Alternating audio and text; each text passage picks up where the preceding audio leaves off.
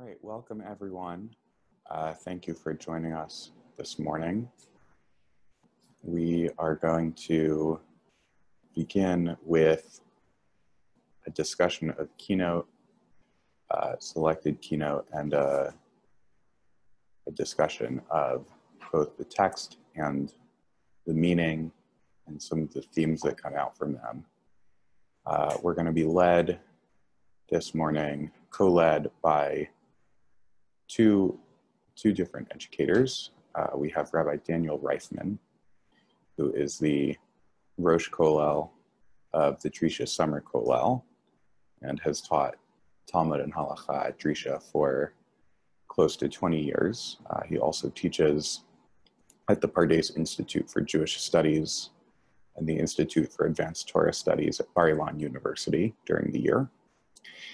And by Rabbanit Aliza Sperling, who is a teacher of Talmud at the Maharat Yeshiva Chovevei Torah Beit Midrash program, the director of Her Torah, Women's Torah Study and Community Program in Washington, D.C., who also serves as a faculty member for Lexner Fellowship and a research fellow at the Shalom Hartman Institute of North America.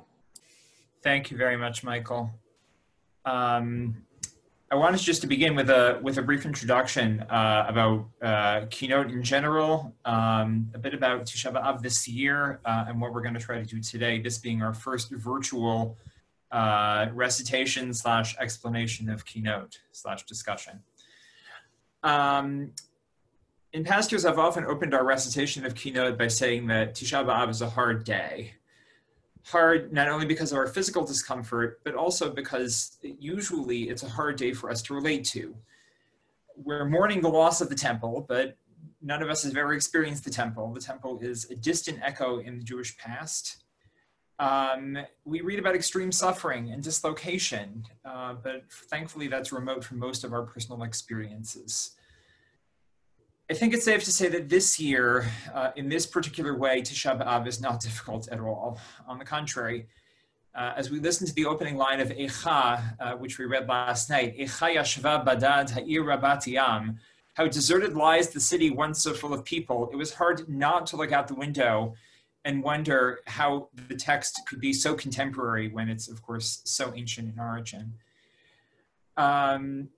In a sense, this year, we have effectively been waiting for Tisha B'Av since Pesach. Pesach, of course, this year being a day when a time that should have been about community, about connection, about family, instead magnified our collective sense of loneliness. Tisha B'Av at least validates our sense of loneliness, of vulnerability. If it doesn't create a sense of community, at least it allows us to feel connected in that we are all mourning today. And when we think about the emptiness of our public spaces, it reminds us that there have been periods in our history when our public spaces have not been quite as vibrant as we remember them recently. For some of us, I think this Tisha B'Av will help us make meaning out of the predicament we find ourselves in. As we read through Kinot this morning, we will find various themes, various images to latch onto that may help us make sense of what we're all going through. And I think some of us may actually find that Tisha B'Av this year is more comforting than usual. We remember that God's hand is behind everything that happens to us. This is a theme of the Paitanim that the poets of the various Kinot touch on again and again. And we may find, as we get closer to the end of the day, where of course the tone of the day shifts more towards the future redemption and not only on the tragedies of the past, we may find that we too are hoping for and yearning for a redemption that we can see maybe on the horizon.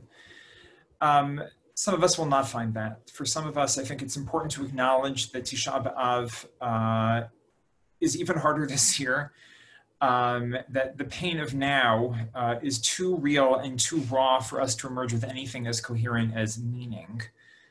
But I think what we can do at least is use Tisha B'Av. Tisha B'Av of any day of the year gives us a language, it gives us a context for talking about mourning, for talking about loneliness, for talking about loss. it makes it okay to feel that way and makes us understand that we're not alone, at least in terms of the scope of history. Tisha B'Av, of course, is the day that compresses our national mourning into one 24-hour period. And at least we can see ourselves as part of that history. The trials and travails of this year, of this circumstance, are not unique.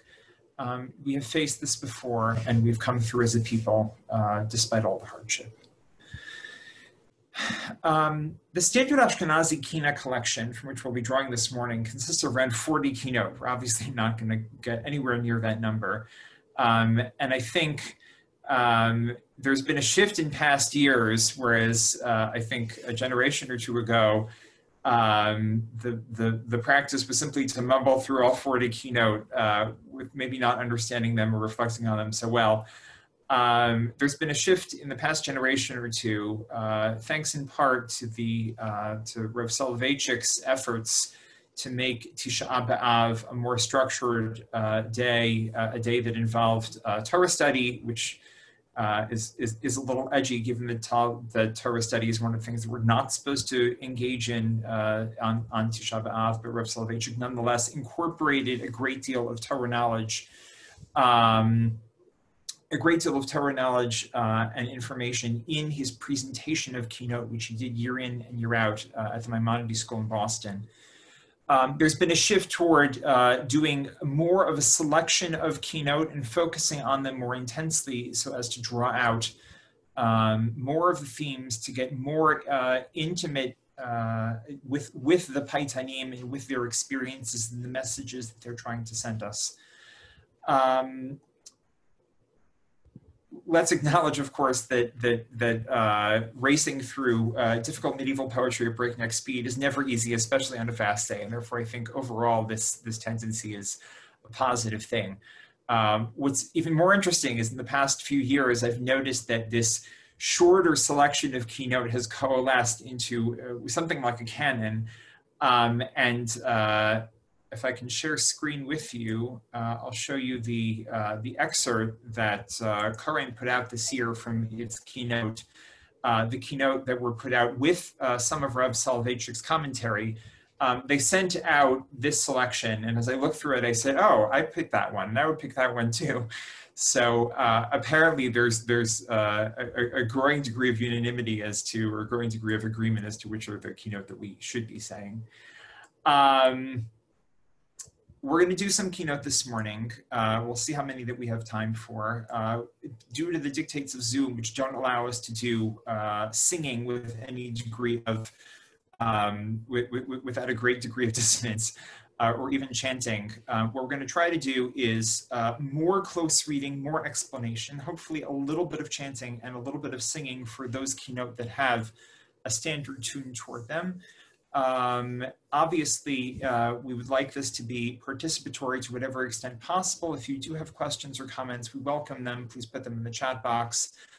Lisa and I will try every so often to check the chat box and see if people have comments or questions. Okay, what is common to all of the traditions of Kinot, Ashkenazi, Sephardi, and many other branches of Judaism as well, is that they begin with the poetry of Rabbi Eliezer Rabbi Kalir, also known as Rabbi Elazar HaKalir, or even just Kalir. We know so little about him in terms of his biographical information that scholars can do no more than guess that he probably lived in the land of Israel at some point between the 6th and 8th centuries CE. The consensus now is to peg him late 6th or early 7th century, but we really have very, very little information. We are intimately familiar with Kalir, however, through his poetry. And the standard Ashkenazi Kinot collection begins with no less than 15 of Rabbi Elazar HaKalir's poems. We're going to read 3 this morning. 2 of them are more typical of a certain style of poetry that he, it's hard to say if he creates it, but he at least provides the baseline of the genre for this style of poetry. Very dense in terms of imagery, very dense in terms of its biblical references, which we'll talk about in a minute. but also very relatable. And the extent to which these poems have filtered through the years, of course, there are many more that did not survive that we don't have access to, but these we do, and the extent to which they filtered through the years, they've influenced hundreds and hundreds of years of Jewish poetry, and even, as we're going to see, modern Hebrew as well. The first poem, which is the first poem, the first Kinot, is the first, not only in the Ashkenazi tradition, but I believe in almost all of the Kinot traditions, is called Shavat Sur Mimeni Shimuni Ochrai. Is the text big enough to see? I just want to make sure that people can see. Yeah, okay. I don't want to enlarge it because then I lose the English, which I want people to have access to at the same time. The first thing to appreciate this poem is the unbelievable intricacy of the structure. If you notice, the poems are almost, except for the first word, are all alphabetically arranged, starting with the letter Samech, then the letter Ayin, Pei, Tzadi, and going on to the next page, going all the way through the end of the alphabet. That's child's play. Why are they an alphabetic acrostic? Because the first word of each line is taken from a corresponding chapter of the book of Eicha. So the word Suru is the first verse in, the first word in the Samech verse. The first four chapters of Eicha are, of course, themselves an alphabetic acrostic. So the word Suru is taken from the first word of the Samech verse of Perek Daled, chapter 4 of Eicha. The next three lines have their first words taken from the first words of the three Samech verses in chapter 3 of Eicha. The last line, Safku, is from chapter 2, and Kisila Kol Abirai is from chapter 1. Then, on top of that, the first word of each stanza, which is the only one doesn't match the alphabetic acrostic, is taken from the corresponding verse in the 5th chapter of Eicha. So we have essentially here a interweaving of all 5 chapters of Eicha according to the alphabetical structure, which he then uses as the platform to build his poem. You have to kind of stop and marvel at the absolute virtuosity that he uses in constructing this Kinot. Yes, the Eicha remix, so to speak. Thank you, Natalie. It must be said that, virtuosity aside, the structure somewhat limits the creativity of what he can say, because essentially, given that he's taking the first word of each of the chapters, he's locked into the general structure of the chapters of Eicha, which is, in general, an account of miserable and unremitting suffering, until you get to the end of the chapter where there's a call for remembrance and a call for vengeance against our enemies. And that's basically the way that the chapter proceeds. So let's just read through to give you a sense of how it would sound if we were chanting it together. Shavat surimeni shimuni ochrai, sachiu maos hasimuni bedrei chaverai, sakota mishkan misachot devirai, sakota vuvlukugi barai, safku kafu madue barai, kisila kolabirai. The language of Eicha really comes through here. He uses not only the words from Eicha itself, but a lot of other images that are both found in Eicha and other biblical passages.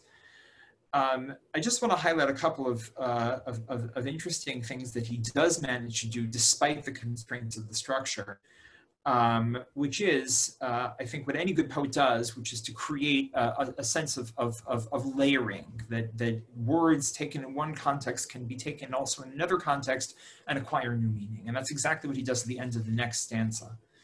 Nafla odeinu betzil dichuya, eini chikta lechazon ben berachya, ad pilei gilgal chavuya, eini meolet bivanit nechuya, Asa v'nicham v'ikra libchia v'nam al eile ani bochia.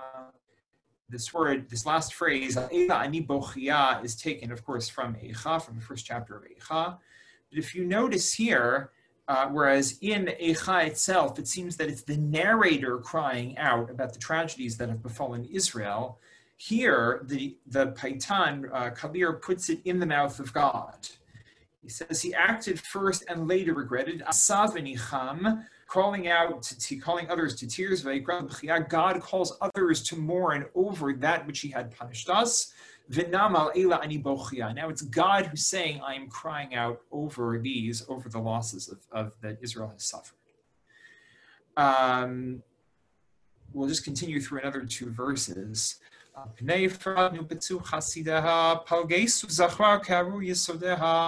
פחד החית שילה תחב סודיה, פתו חזיריה ארעי חסידיה, פצו מעשה ערווה לנידיה, פרסת ציון בידיה. על הר צדו שעוני מדני, צפו ראש זדוני, צמתו בנוב לעמוד זדוני, צוד נצרת לעורר מדני, צעק עמי בימי בן דיני, צדיקו אדוני. There's one line in this last stanza, Tzamtu benov la'amod zedonai, which literally translates as, they stopped in Nov to stand against my iniquities. Okay, it's a rough translation. The precise translation here is a little tricky, given that he's layering so many words and so many images on top of each other. But if you focus here on the middle, the middle 2 words, benov la'amod, if you, like I, were forced in high school to memorize parts of chapters 10 and 11 of Yeshayahu, you would immediately pick this out from the verse in Yeshayahu, which says, Od hayom benov la'amod, which is the beginning of the Haftarah that we read in outside land of Israel on the 8th day of Pesach. In Israel, we read it on Yom HaTzmaut. Which is, of course, the piyut that speaks about the end of days and the miraculous coming of the redemption, period in time when v'garz evim keves v'namerim b'dir bats, when the lion lie down with the lamb, etc., etc. That whole image, that whole series of images about the Messianic era begins with this image of God standing on the site of Nov being a town near Jerusalem, and calling out toward Jerusalem, which he's about to redeem. Here the image is reversed. It's the enemies who are standing at Nov, about to go punish Israel. Why Nov, of all places, aside from the fact that it's mentioned in the Navi, and he has this image of Nov la'amod, somebody standing in Nov, because Nov is, of course, the site of a terrible massacre. The murderous sin of Nov, who commits the massacre of the Kohanim who lived in Nov. Shaul, or Shaul's henchman, in chasing after David. David finds refuge in the city of priests of Nov, who feed him and clothe him and send him on his way. And then Shaul's henchmen come, find the Kohanim have given David refuge, and massacre them all. Essentially, what we have here is a reminder that, as terrible as the tragedies that have befallen us are, they're not always unjustified. We've committed many sins, and sometimes we're being punished for those sins. You are not the first, the Paitan is essentially saying, who have massacred Kohanim and destroyed those engaged in God's holy work.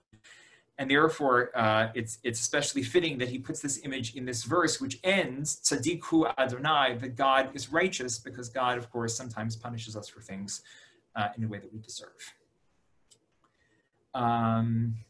Okay. There's more to talk about in this very rich piyut, but I do want to move on, because time is short, and there's a lot of very rich poetry that I do want to get to. So I actually want to take a minute here to shift to a poem, a Kinot that's not in this packet, but I photocopied the pages for you from the current Kinot book. This is another poem by Kalir, one of my favorites, actually, in the sense that one can have a favorite Kinot. Another highly intricate poem in terms of its structure. There's a triple alphabetic acrostic, or a half alphabetic acrostic, in the first 3 lines. After the initial letter Aleph, we have 3 Alephs, 3 Bets, 3 Gimels, all the way through, this got cut off a little bit, all the way through Lamed. And then in the last line of the poem, following the Aleph, we have a reverse half alphabetic acrostic, starting with Taf all the way through Mem. And to top it all off, he structures it according to, or tacks on at the end of every verse, at the end of every stanza, a verse from the Torah that begins with the word me. So this is an interesting point that struck me last night when we were reading Eicha. One of the things that Eicha does, grammatically speaking, is it introduces us to the idea that rhetorical questions are an essential vehicle of relating to or speaking about suffering. When you can't describe something in a declarative sentence, when it's too awful to talk about, you ask a rhetorical question. How can this be? How can it be that Jerusalem is so desolate? How can it be that we are suffering so much? And therefore, this piyut, this kinot, takes that same device, harnessing the rhetorical questions that begin with the word me. Me, of course, means who, but can also be a more general introduction to a rhetorical question in biblical Hebrew, using this series of verses as a way to talk about suffering. The fact that every line opens with an aleph preceding the acrostic letter means that it does an interesting thing to the poem, because it means that the poem is narrated mostly in first person, actually quite intensely in first person. Because aleph, of course, introduces the first person future tense, or imperfect, and therefore it's very much about the narrator, the narrator's perspective, and because it's imperfect, it's what the narrator is hoping or wishing will happen. And therefore, what we find in this kinah is that the narrator uses this device to kind of break out of where he is physically or experientially and hope for or wish for all of these things that are going to help him in his predicament. Beginning with the first verse, I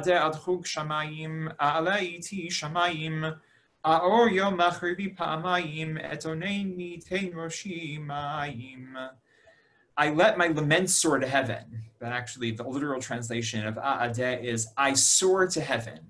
Think of this image of the suffering subject imagining himself flying up to heaven. There's an escape. There's a desire to escape his current predicament, but not completely, because where is he going? To heaven. Why?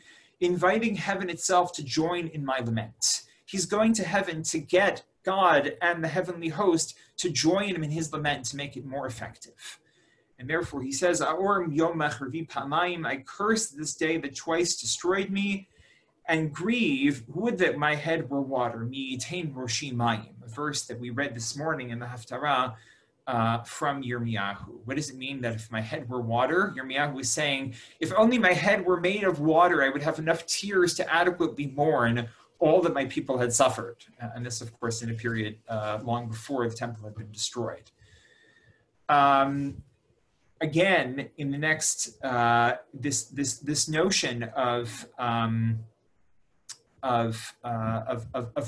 trying to recruit God or the heavenly host to join him in mourning can, of course, seem highly oxymoronic, given, of course, that it's God who we assume is punishing us.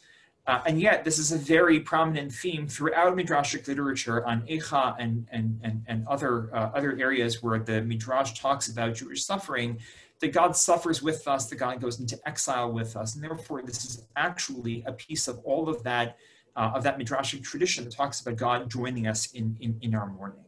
And again, we see it here in the third stanza, which we'll do out of order. Egva ve'enashel kenokef zayit, agare bikol b'nei bayit, egrom she'omar ba'al habayit, erashem yitineni shamir v'shayit. What is the bayit here? What is the house? And who is the Baal habayit, the master of the house? The house is, of course, the heaven. The Baal bayit is God. And it's God who's joining him not only in mourning, but now, Mitineni Shamir Vashayid. Here he takes a verse from Yeshayahu, where God is saying, even if I have no weapons to punish Israel's enemies, give me Shamir Vashayid, thorns and thistles, and I will attack Israel's enemies with them. And this is a theme that continues throughout this kinah of wanting God to participate in, or at least to hear, the mourning and lamenting that the Mekonim, the narrator, is doing here. This is an interesting point also to reflect on as we think more generally about mourning and how we experience mourning and how we use mourning as a cathartic device. Somebody who is in the midst of suffering sometimes wants nothing more than for somebody to acknowledge that suffering, and especially for an authority figure to acknowledge that suffering. And over again, Kalir uses these me verses as a way of saying, all we want is for God to register the fact that we're suffering, for us to be heard, for us to be acknowledged. Here in this verse, mi tain efovi katfun milai, would that my words were written into record. Mi tain li shomea li, would that I had someone to give me hearing. All he wants is somebody to listen to him. All he wants is somebody to write down what he's experiencing. These last two verses, of course, taken from the book of Eov, was, of course, the paradigm of the suffering subject who turns to God and says, hey, what's up? There's also a repetition of the theme of escape that we saw in the first word, of flying up. This is more in the second half of the poem, where again in these me verses, mi tain li ever kayona, if I had the wings of a dove, he could fly away. Mi ovileni ir matzor, who would take me away to a walled city where it would be safe. This is something that the Mekonim, that the narrator who's lamenting here, says over and over. He wants to be out of this circumstance, and he's using the device of this lament as a way of imagining himself being somewhere else. There is, however, one more theme that I just want to touch on. I didn't, in looking at all the various commentary in this poem, I didn't actually see it articulated anywhere, but it struck me as I was reading through it. The running throughout this poem is kind of an undercurrent here, imagery taken from Shir HaShirim, from Song of Songs. And this starts really in the second stanza. Avchin bivchi el midbar, evchana el milel midbar midbar, avakeiti olat midbar, esh agni teneini bamidbar. Of course, every line here ends with midbar, the wilderness.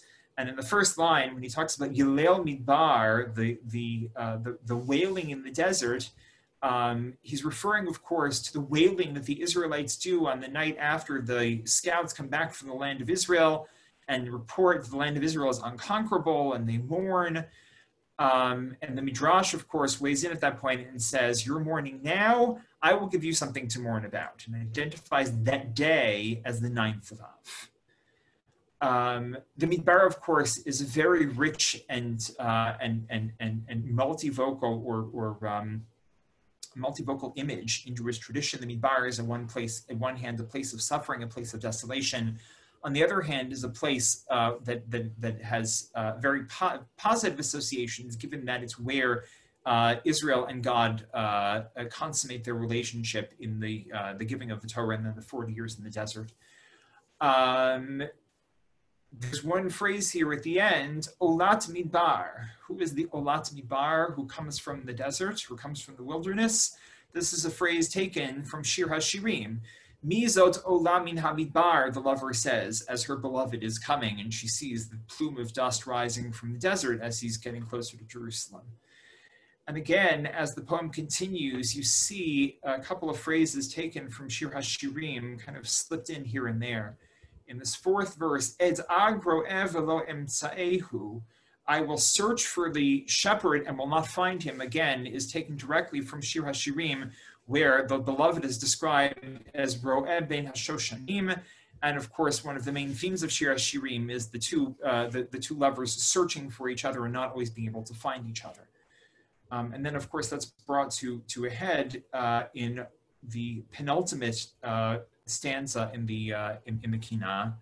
Ekof lecha rosh cheli, echra lecha berch lechatel mechli, ach tircha b'shir mishirei mecholi, achavein mitencha ke'achli.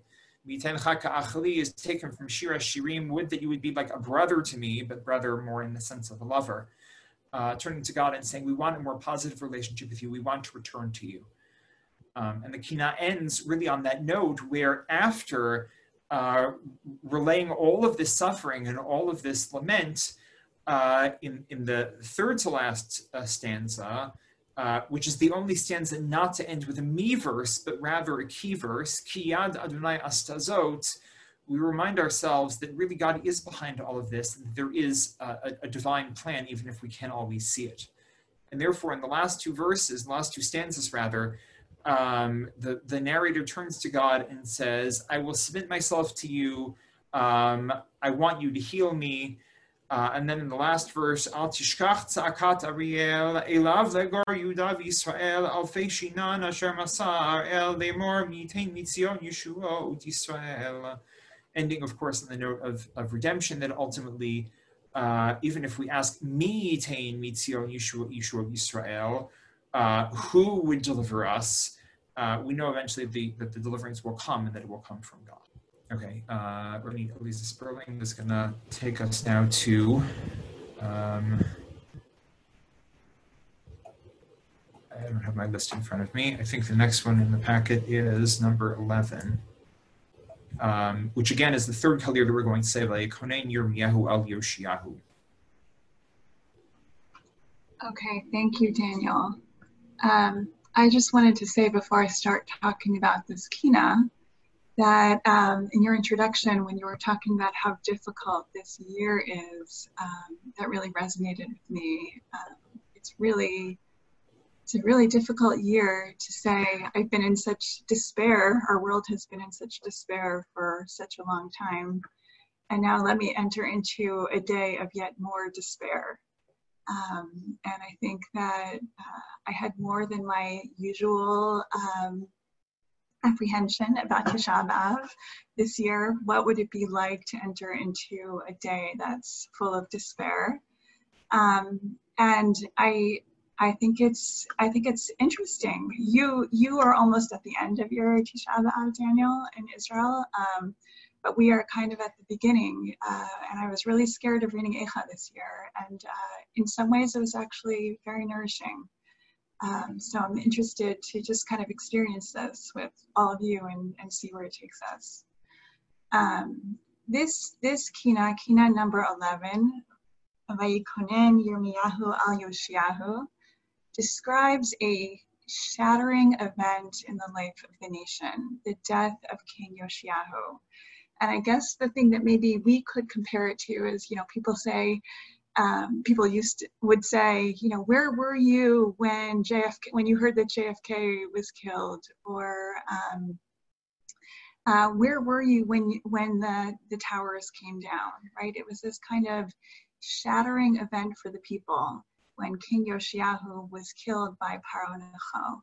Now, who is this King Yoshiyahu? So if you go back to Melachim and Divrei Hayamim, you know that Yoshiyahu is the grandson of the wicked King Menashe, who brings idolatry into his kingdom after his father Chizkiyahu did all the right things, and then his son Ammon follows in his wicked ways.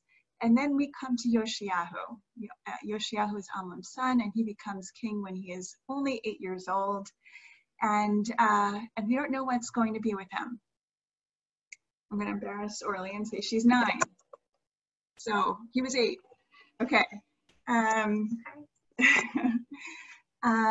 the 18th year of Yoshiyahu's reign, they are doing a bedek habayit. They are trying to improve the Beit HaMikdash, the grounds of the Beit HaMikdash.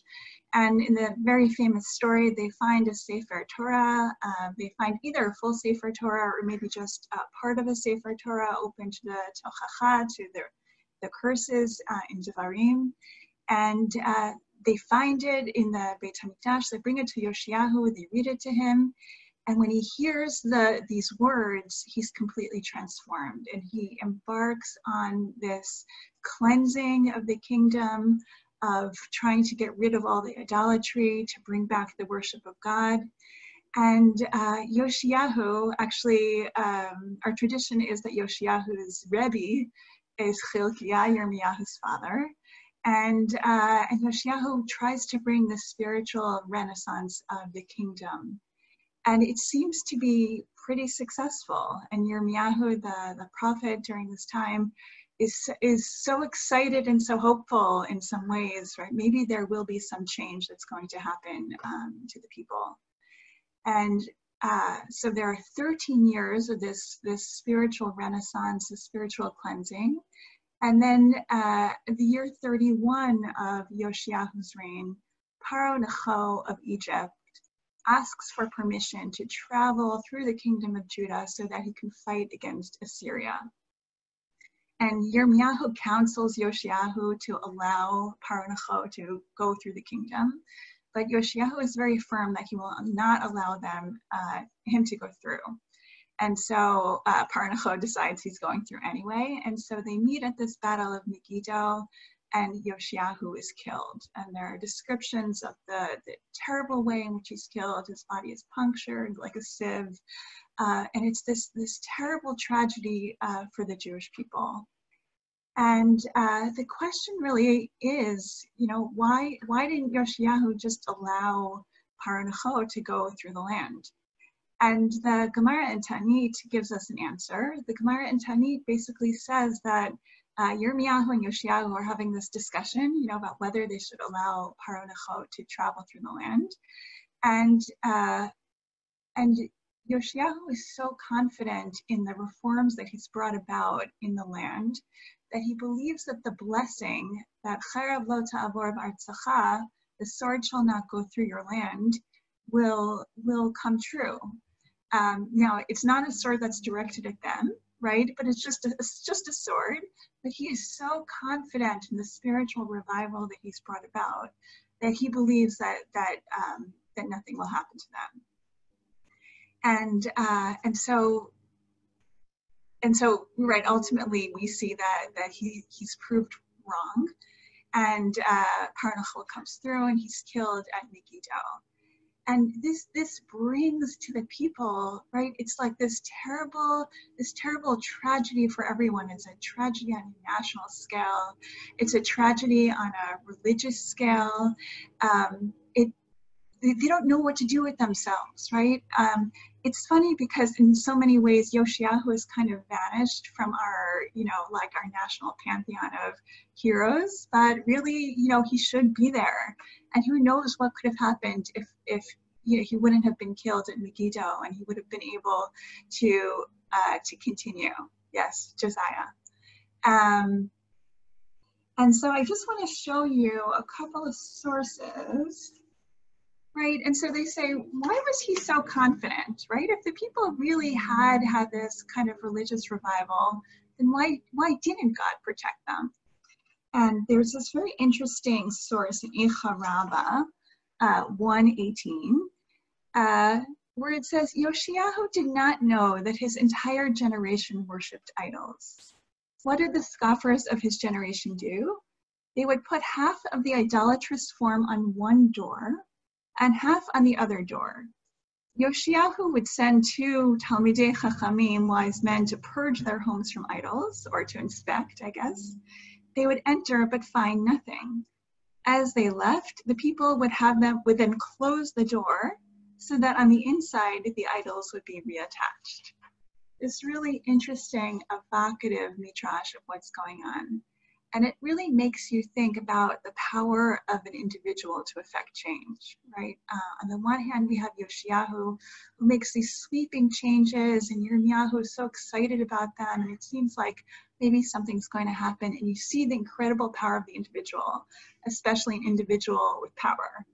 But on the other hand, right, the question is, what kind of change can you bring about on the inside, in people's homes, right? And that kind of change is much more difficult.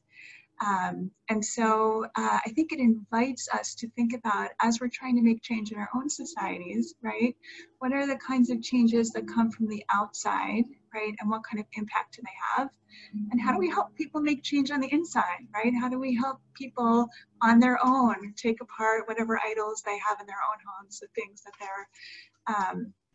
that we believe they could be doing better, right? And help them so that on the inside, they're also trying to make those changes. Now, as I said, this tragedy, this unbelievable tragedy for the people, really struck them hard. And as Yael Ziegler says, this was not only a national tragedy, right? Yoshiahu was the last righteous king before the destruction. but it also brought about these questions about, why did bad things happen to good people? That later on we're going to see in the Churban and the destruction of the temple itself. But the people started confronting this question here with the death of Yoshiyahu. So in the Gemara, and Kalir also has it in our Kina. So Daniel, if you could just go to the next page. Okay.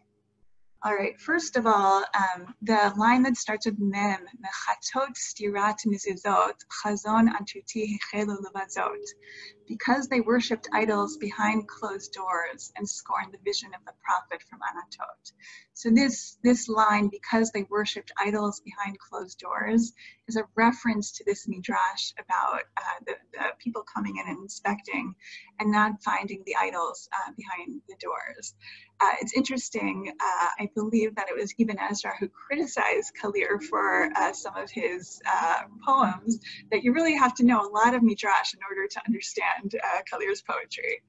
And then if we go down a little bit, you see this question of theodicy, right? Why do bad things happen to good people? So they come to, this is where it starts with Kuf. Kalim Satutu Acharav Ezon Motzaf Bihu. I'm going to read it actually from mine because I can't read the screen. Ve'ad mitzoy nefesh ma'asav hefihu. Ruach svatav hiptza mipihu. Tzadik hu Adonai ki mariti fihu. So this is when Yoshiyahu is dying. Swiftly they drew near to hear his last words. His deeds remained beautiful even as he expired. With his last gasp, he mumbled, "The Lord is righteous. It is I who defied his word." So again, within this Kinot, trying to find an answer to why do bad things happen to good people? Why did this terrible tragedy happen when Yoshiyahu was such a wonderful king, right? So maybe it's because we, even on the outside, it looked like we were doing better, and the inside we weren't. And we have Yoshiyahu himself giving Tziduk Hadin, saying that this is all righteous. This was all just. Finally, just to point out, this is a eulogy, a lamentation for the death of Yoshiyahu. According to our tradition, Perek Dalet of Eicha is also a lamentation over the death of Yoshiyahu. And so you see the first word of this Kina, of each of the lines of this Kina, echoes the first word of each of the lines of Perek Dalet. So for instance, Eicha Eli Konenu Me'elav, right? In Perek Dalet we have Eicha Yuam Zahav. Then we have B'nei Cham Avram. In Perek Dalet we have B'nei Tzion HaYikarim, right? Gam B'chol HaMalachim. In Perek Dalet we have Gam Tanim Chatzushet. So again, right, we have this going back and forth between Perek Dalet and Kina Yud Aleph. Our tradition is that because Yirmiyahu said these 22 lines of Hesped and Lamentations for Yoshiyahu, so as a reward for that, there were 22 years between the death of Yoshiyahu and the Churban of the first temple. So let's say this to ourselves, and then we'll go on to 16.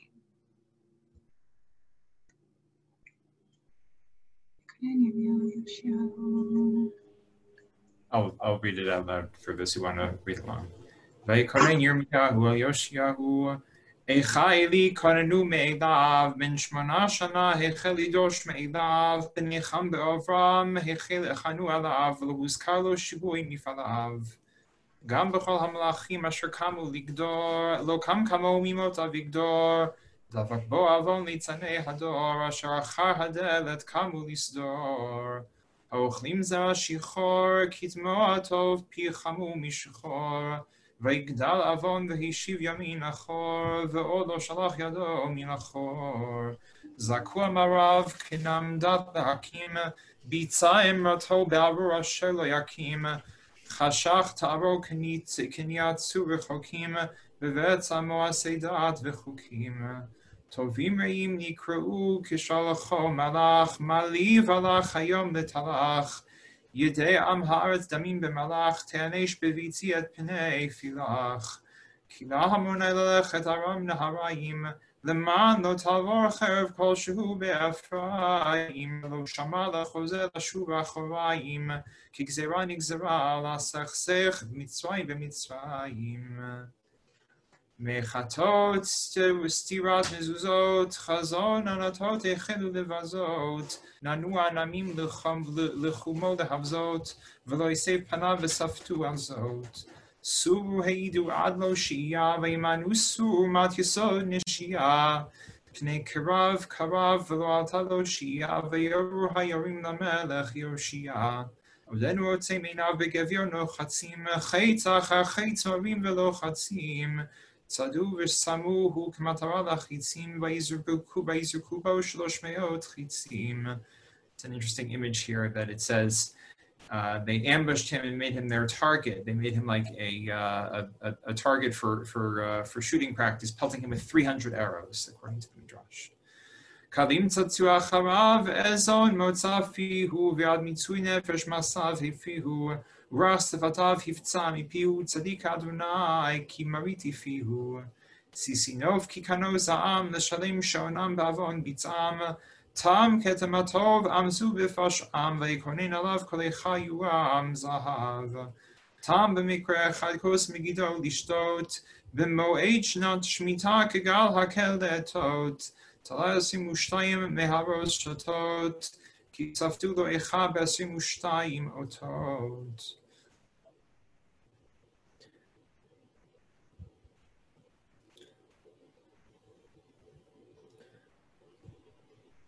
Okay, we'll now go on to the next Kinot that we're going to say together, which is Kinot number 16.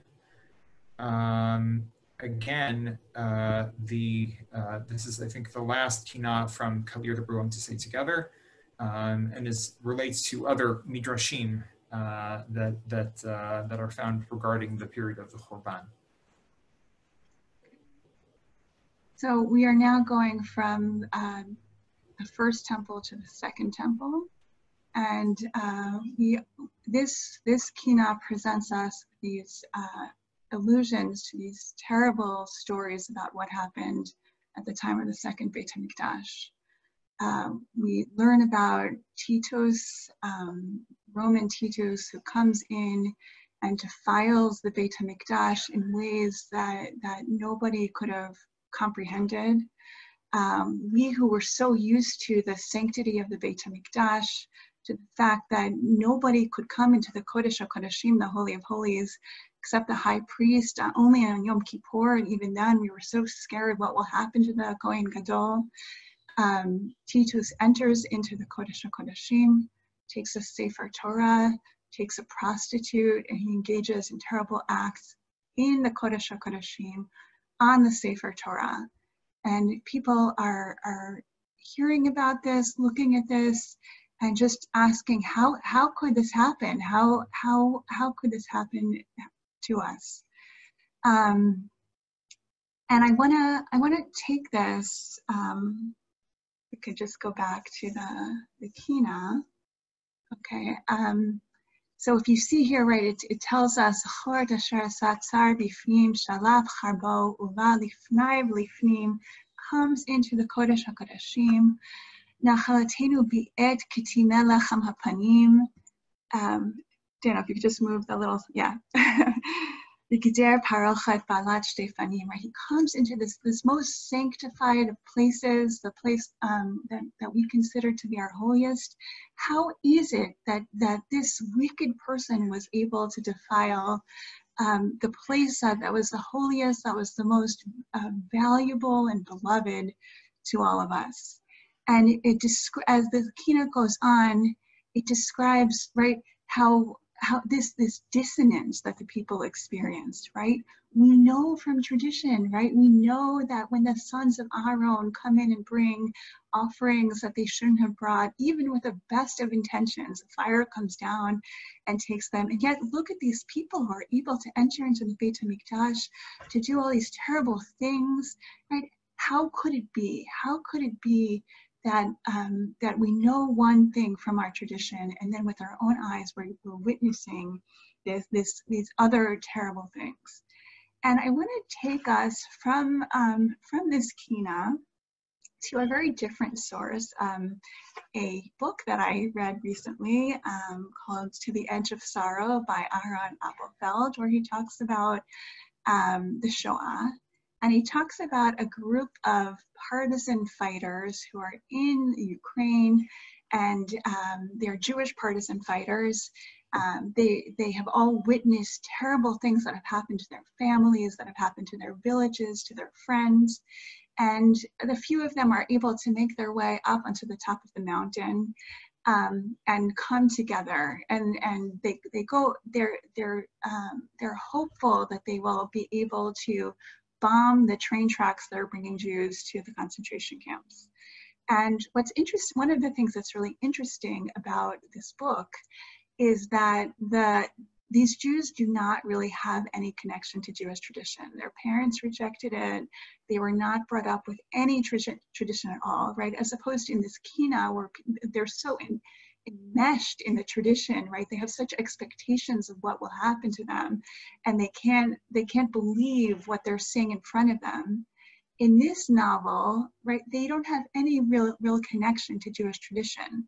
But by seeing what's going on in front of them, all the atrocities, all the terrible things that are happening, some of them, not all of them, actually come closer to Jewish tradition. And I'd like to read with you an excerpt from this book that I think is an interesting countertext to this Kinot by Kalir. So I want to see if I can share my screen. Okay, so this is from chapter 19. So Camille is the commander of these partisans, these Jewish partisans up on the mountain.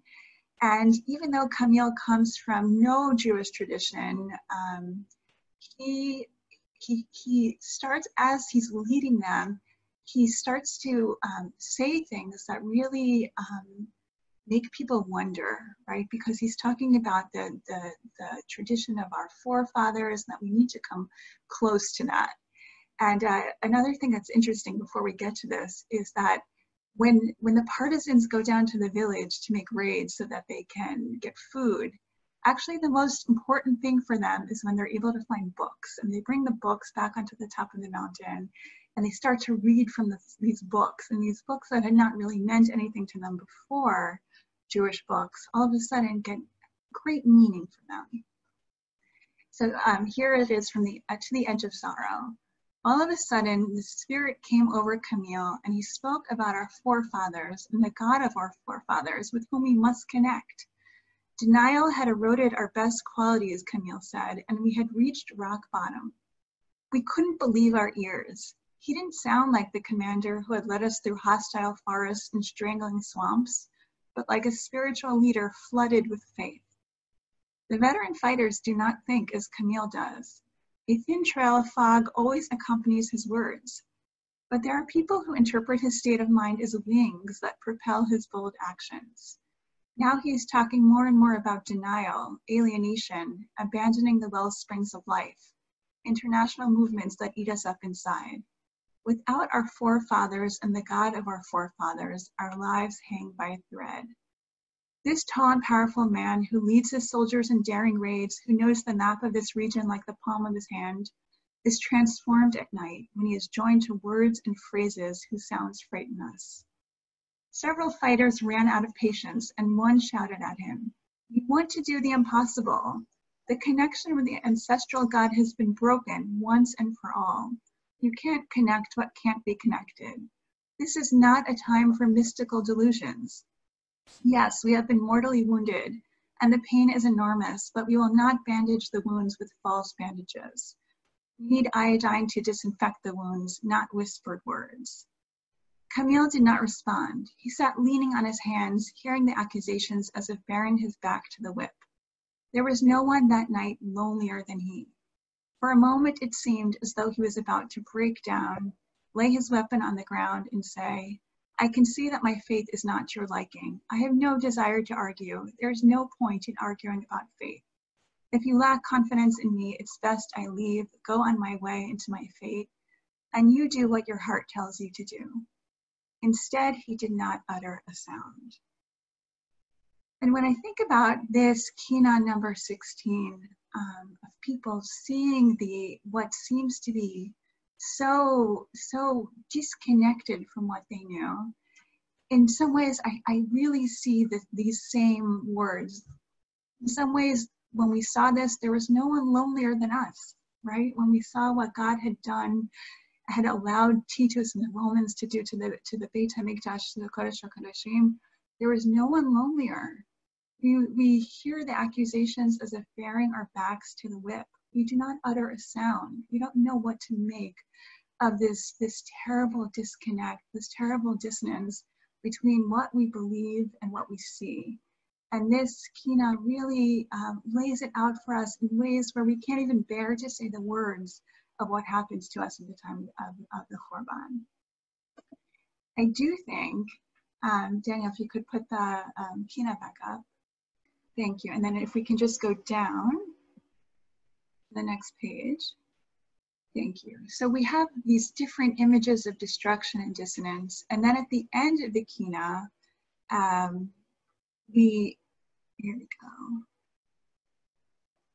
here we go, where it says, Atakatzavta of Yersheta Lefanot.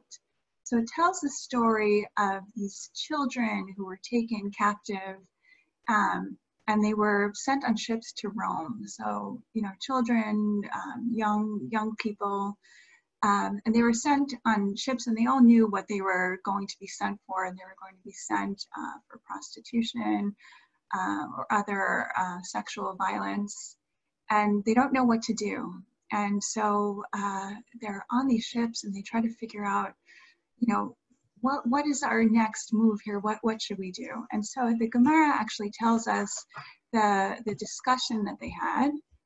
Now we'll go back to my screen share. Okay, so this is in Gittin 57b, and I'll read it, I guess, in English. Rabbi Huda says that Shmuel says, and some say that it was Rabbi Ami who says this, and some say that it was done in a Baraita. There is an incident involving 400 boys and girls who were taken as captives for the purpose of prostitution. These children sensed on their own what they were expected to do, and they said, if we commit suicide and drown in the sea, will we come to eternal life in the world to come?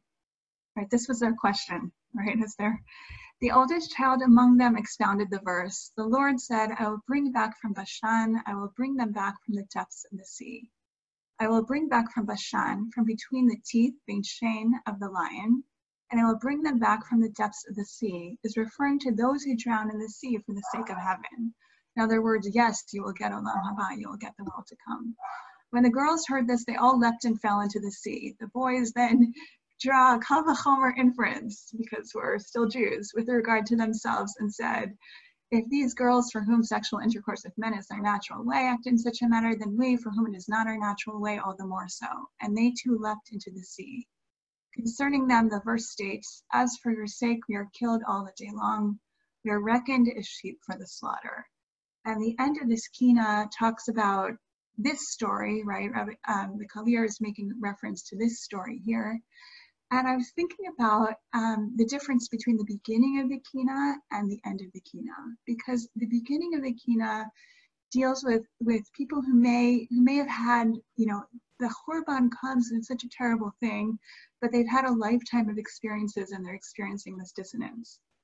But these are children, these are young people, and maybe their whole life really was caught up with fighting against the Romans, right? Where they didn't feel like they were such a special people, right? And for them to not have those things except as memories transmitted from their children to give to them, and yet still be able to take these actions, right? That's an amazing thing, right? Where they are able to take these brave, courageous actions for the sake of a God where they didn't experience all the good things of the temple. They didn't experience God in their lives, probably, mostly in a good way, and that they're still able to take this action.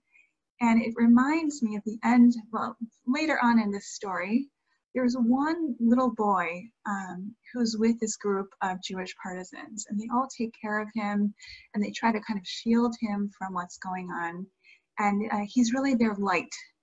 And here it goes. Michael, or Michael, copied out a song. This is the boy that Rabbi Levi Yitzchak of Bertitchev used to sing to himself.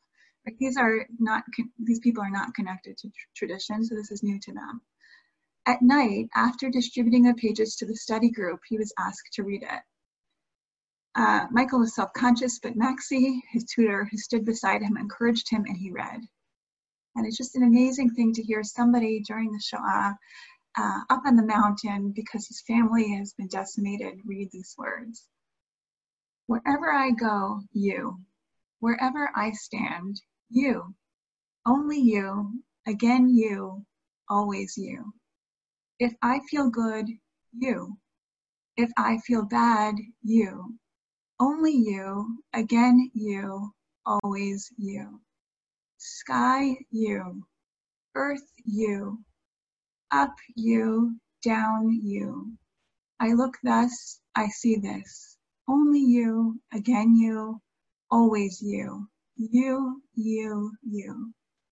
Coming from Michael's lips, the poem sounded as if it were written for him. The sharper minds among us who were about to pounce and dissect it fell silent at once, and all were filled with wonder and emotion. With every passing minute, it became harder to hold back our tears. Okay. Now let's read together Kinot 16. If it's okay, I don't actually want to read through the entire Kinot. Maybe we'll read through the last few verses about the midrash of the children, if only because time is a bit short. Ata katzaf tevir sheita lefanot yiladim asher ein bahem kol ma'um misham lehipanot. Lama ragshu goyim below sha'ata ela mincha pinot v'shilchum le'eretz utz b'shalosh sefinot. השיבנו שיבו כבאו בנבחי ים ושיתפו עצמם נחל לנפול בים שיר ותשפחות שרו כעל ים כעליך הרגנו במצולות ים כי תומות בעד נפשן כל זאת בעתנו לשכחנוך חילו לממשן תקוותם נתנו למשיב מבשן ובת כל נשמע ורע למה תישן. One of the themes that comes out of this last Kinot is the theme of martyrdom, and Max noted in the chat column that this raises a particularly difficult theme for those who have suffered with thoughts of suicide or have suffered sexual abuse. The suffering we recount on Tisha B'Av is real and can be difficult for those for whom this is not such a distant personal experience. Take that as a kind of trigger warning, if you will.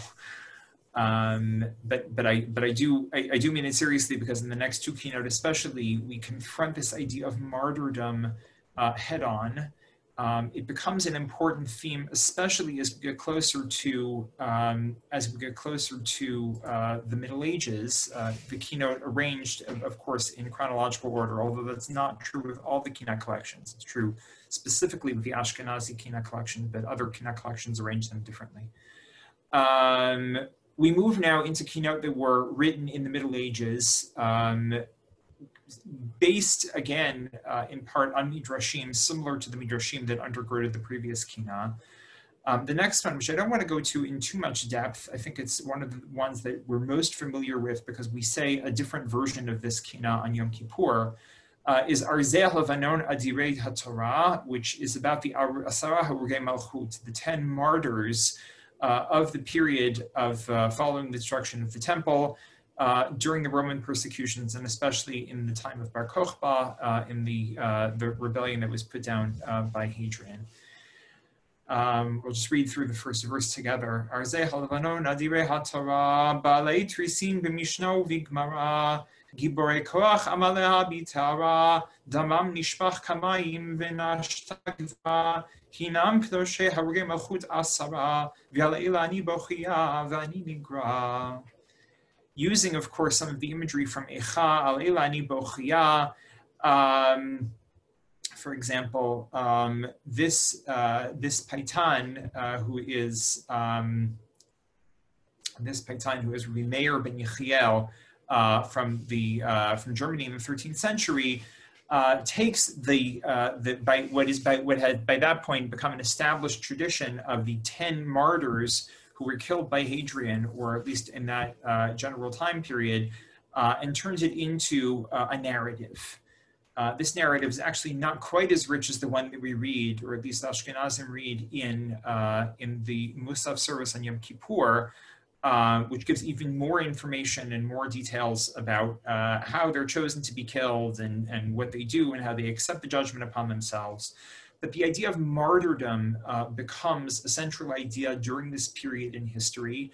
And as the legend of these 10 martyrs develops over time, it becomes the source for many different communities or traditions that upheld martyrdom as something laudatory, as something praiseworthy. To take just for a moment to take a more critical eye to this tradition, again, as I said, the 10 martyr tradition was already well established even by the Gaonic period, so we're talking even before the Middle Ages. But if you look at the figures who are mentioned in this Kinot, we have some historical information about them. Some of them didn't even live at the same time period, to say nothing of being of meeting their demise at the same time period. So this is clearly a later reworking of earlier historical material, giving it a narrative frame, bringing together many different prominent rabbis from this period and talking about how they all suffered the same fate of martyrdom, even if in historical fact we know that they may have suffered martyrdom, but it wasn't at the same hand or at the same time. Another thing that draws these 10 figures together is their interest in mysticism, and there's a heavy dose of mysticism involved in the story. It's told about how the Roman emperor declares they have to all be killed, and they said, we will accept this judgment upon ourselves as soon as we check with the forces in heaven. And they do a mystical rite, and one of them goes up to heaven and hears that, yes, this has been fated to happen, and they accept judgment upon themselves. So that's significant, first of all, in the fact that there is this kind of mystical dimension to this, that God has declared this upon them, and in most of the different traditions of this narrative, there's no justification for it, aside from a very loose sense of, in some traditions, it's the fact that there are 10 rabbis and there are 10 brothers of Joseph who sold him into slavery, and therefore they're paying the price for the sin that was committed by Joseph's brothers. But aside from that, the sense of justice here is very loose, if present at all. But also because it gives a certain, it gives the narrative a certain kind of character of being mystically informed, giving another dimension that is kind of trans-historical or of history that relates to the death of these 10 martyrs. Where it comes into play, in especially prominent fashion, is the next Kinot that we're going to look at and read through a little more of. Hacharishu mimeni v'adabeira. Hacharishu mimeni v'adabeira is one of a number of Kinot that are in the standard Kinot collection that relate to the Crusades or other massacres that happened in Europe in the High Middle Ages, particularly in Germany and France, and also a little later on in Spain. We don't know who the author of this particular Kinot was, nor are we 100% certain which massacre it refers to, but unfortunately, beginning with the First Crusade in 1096 and through the next couple hundred years, there is no shortage of massacres to choose from. Some references I saw, some editions I saw say this refers to the massacre in Mainz during the actual First Crusade.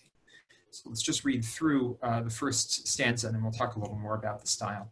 Hacharishu mimeni v'adabeira v'yavor alai ma Hamas zak v'shol lecha shochein shamayma hetzikatni ruchi v'lucha ledoma keoleda efa eshaf ve'eshoma misped mar e'eseh v'akonein binhima divrei shagota yitchu kayama sifdi aladati asher nitna leshama arig b'sichi v'ahima v'kol nehi arima.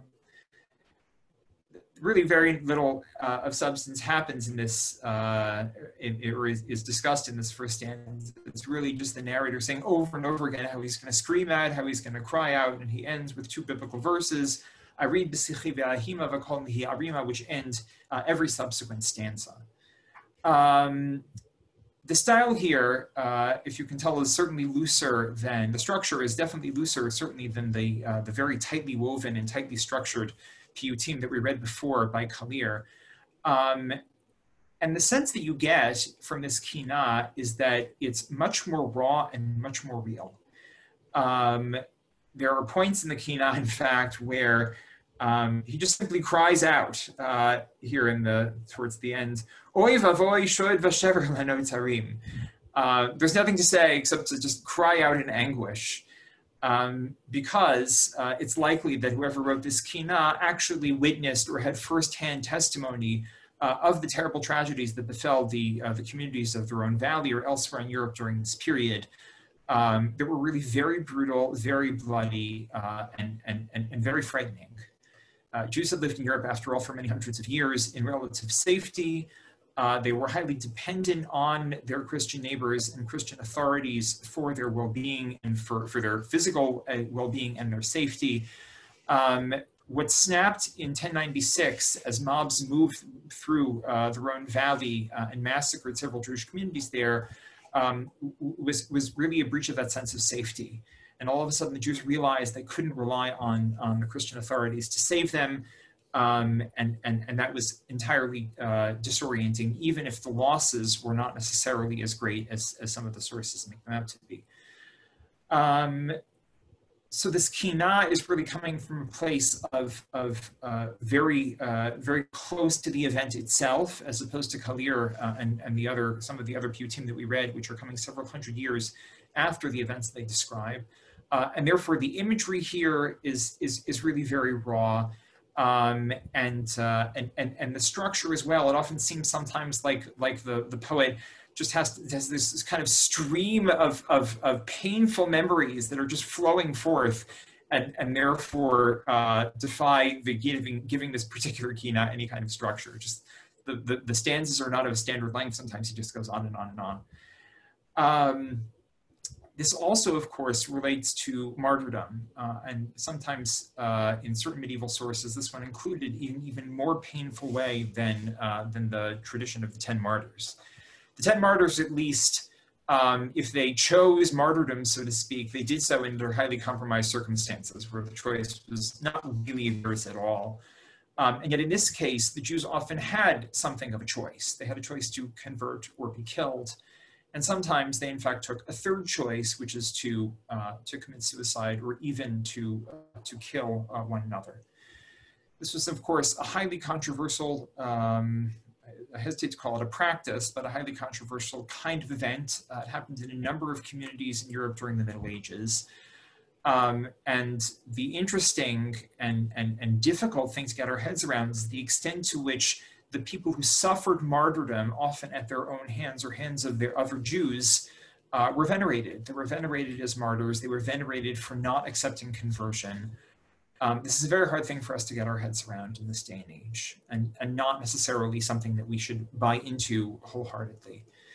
The best analysis of this that I've seen is by Professor Chaim Soloveitchik, who's written, among other scholars, has written about this concept of martyrdom extensively, and talks about the mindset of Jews in the Middle Ages, what it meant to be a Jew living in often very tiny communities in a sea of Christians, what it meant to feel that you were constantly defending your faith in the face of the other who regarded you as the killer of Christ, the other who regarded you as the figure who was always going to be associated with the devil.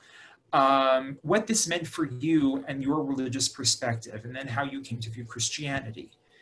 The idea of converting was such an anathema to them, went against the very fiber of their being, that in some sense one could say they really didn't have very much choice. To convert to Christianity meant to defy an essential, unforgivable part of yourself. And therefore, again, we don't have time to read through this, and if you do, I warn you, the imagery is very graphic. But that's where this paitan is coming from. That's the sense in which he's venerating the martyrs of this kind of event. One interesting thing before we leave it and go on to the next Kinot is the last verse, where he begins, Torah, Torah, chigrisak v'hit palshi ba'afarim, avel yachid asilach misped tamurim. Torah, Torah, wrap yourself in sackcloth and wallow in the dust, mourn as if for an only child a bitter lament. He turns here to the Torah in the second person and asks the Torah to mourn those who died on her behalf. So first of all, this taps into the idea again of the tradition again of the 10 martyrs, who are venerated, of course, not only for being martyrs, but primarily for being great scholars. And the loss of these 10 figures to Israel is a loss of their scholarship and a loss of their leadership and a loss of their piety. The same idea is being conveyed here, in the sense that these were great scholars who were lost to history and lost to the Jewish people. Not only they were lost, but also their Torah was lost. Their Torah knowledge was lost, and therefore the paitan turns to the Torah and says, "Torah, why aren't you crying for them?" We'll see in a few piyutim, in a few Kinot rather, that this idea of speaking to an inanimate object in the second person becomes very prominent in some of the later Kinot. Depending on when this was written, it may, of course, tap into one of the Kinot that we'll read later, Tzion Halo Tishali, where Yehuda Halevi turns to the land of Israel and addresses her in very similar terms. Okay, we'll go on now to the next Kinot, which is not in this packet, but rather in the additional pages. Kinot number 26, which is another Kinot that relates to Midrashim about Yirmiyahu.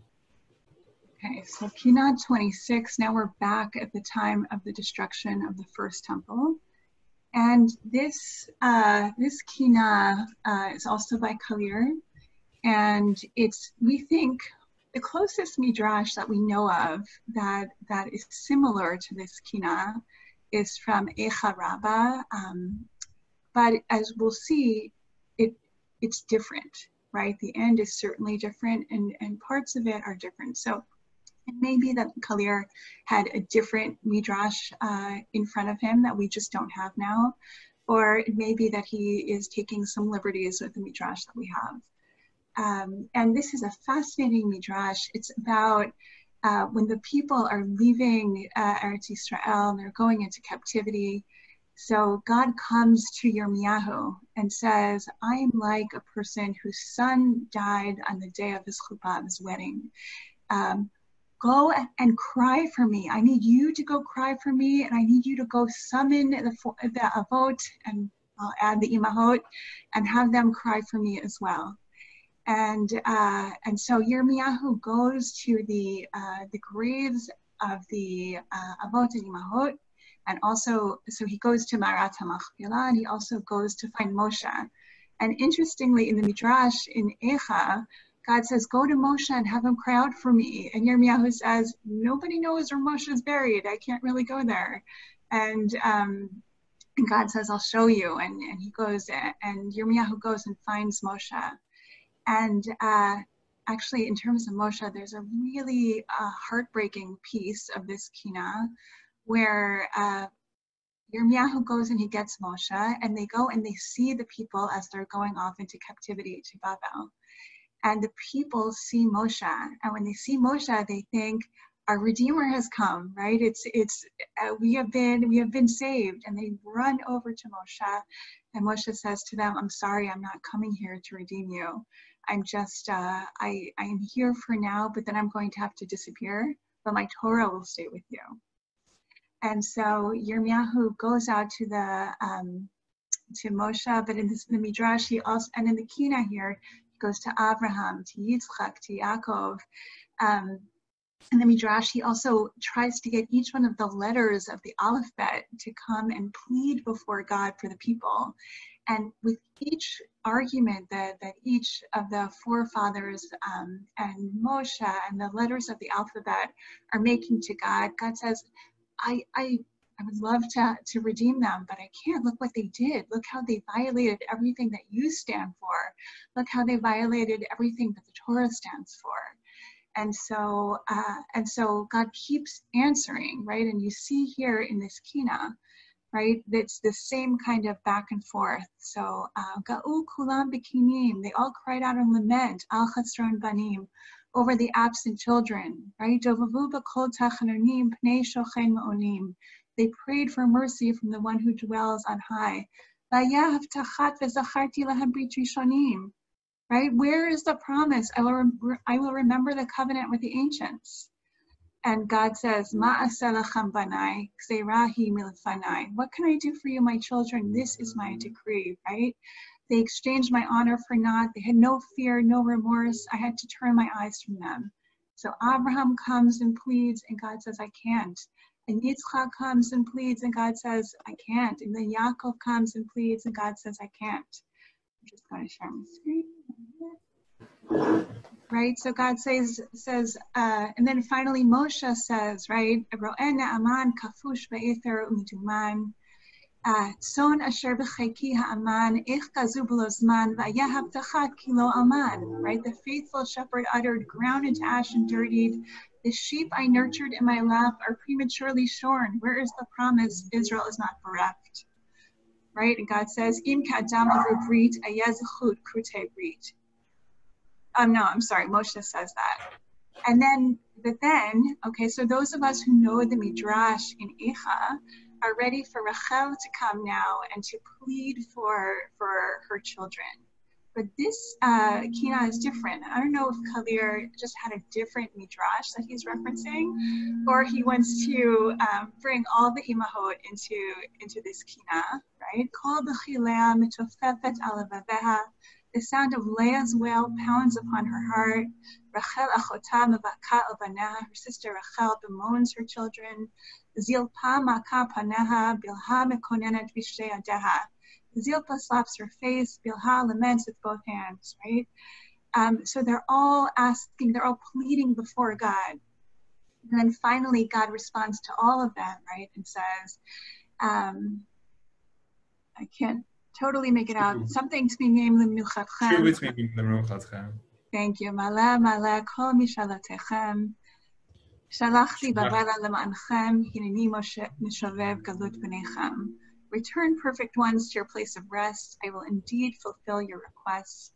I was sent to Babylon because of you, and will return your children from exile. So here you see, by the way, God says, I was sent to Babel, right? God is also being sent into exile with God's children, and God will return with them.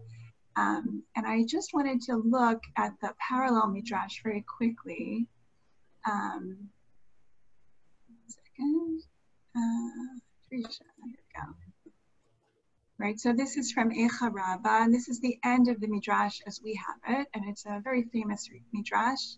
That time Rachel leapt before the Holy One, blessed be He, and said, Master of the universe, right? So she makes an argument. Everybody else has made arguments before God, and God has rejected all of their arguments. And now Rachel comes and makes the argument, Master of the universe, it is apparent to you that Yaakov,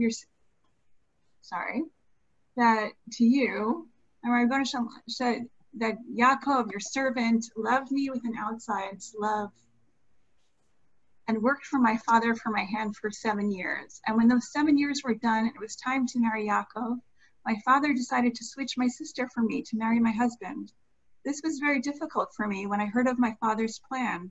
And I told my husband and gave him the sign so he would be able to distinguish me from my sister, so that my father could not switch us. Afterward, I regretted my actions, and I suffered my desire and had mercy on my sister that she would not become an object of ridicule. That night, they switched my sister for me, and I gave my sister all the signs that I had given to my husband, so he would think that she was Rachel. And not only that, but I hid under the bed where my sister and Yaakov were lying down, and he would ask her questions, and she would stay quiet, and I would answer for her so that he would not recognize her voice. And I acted with chesed, with loving kindness toward her. I did not act jealously toward her or allow her to be ridiculed. And if I, whom flesh and blood, dust and ashes, did not act with jealousy to my rival wife and did not allow her to be embarrassed and ridiculed, And you are the everlasting king. Why are you acting jealously toward idol worship, which has no value? You have exiled my children, and they have been killed by the sword, and the enemies have done their will to them. So immediately God hears Rachel's argument in a way that God was not able to hear the arguments of anybody else. God's mercy was aroused, and God said, for your sake, Rachel, I will return Israel to their place. As it says, right? Kol Amar Hashem, Kol B'Rama Nishma, V'hi B'chi Tamarim, Rachel Mevaka Abaneha, Me'ana L'hinachem Abaneha Ki Inyenu. Cry is heard in Ramah, wailing, bitter weeping, Rachel weeping for her children. She refuses to be comforted. And then God says, restrain your voice from weeping, your eyes from shedding tears. For there is a reward for your labor, declares the Lord. They shall return from the enemy's land. So this is a very beautiful midrash that Kalir does not use, right? Kalir uses a lot of the beginning of this midrash, but does not use this end part of the midrash. And I just wanted to take a couple seconds and talk about Rachel's argument. Like, what is it about Rachel's argument that nobody else is able to sway God? And Rachel's argument that I gave up my husband and I spared my sister from embarrassment, so too you should not act jealously, and you should spare your children. Why does this help? So I'd like to give one more of a not so inspirational message, and then maybe an inspirational message. I think what she's saying here, right, is that why was Rachel able to give up her husband for Leah? And I think when you think about it, I think she probably knew that even if she would give up, even if she would switch with Leah, the relationship between Yaakov and Rachel would survive because it was real and she had confidence in the relationship. And so she knew that even if Yaakov was going to be with Leah, right, that even so, she didn't have to worry about her relationship with Yaakov. And I'm wondering if this is the argument that she makes to God, right? She says, your people, I know that they've been worshiping idols, right? But you should feel secure in your relationship with them. There's nothing that is going to come in between you and the people, even if they, on one night they're with this idol. The relationship between you and the people is so strong, is so intact. There's no reason for you to punish them. So that's one answer. The Ba'alei Musar give a more inspirational answer, and they say that in this case, if we say that the Beit HaMikdash, I guess we say the second Beit HaMikdash was destroyed because of baseless hatred, right? Sinat Chinam. So here, Rachel says, I acted with Ahavat Chinam. I acted with unbounded love for my sister. Right? If I can act with love, we have this capacity of acting with love.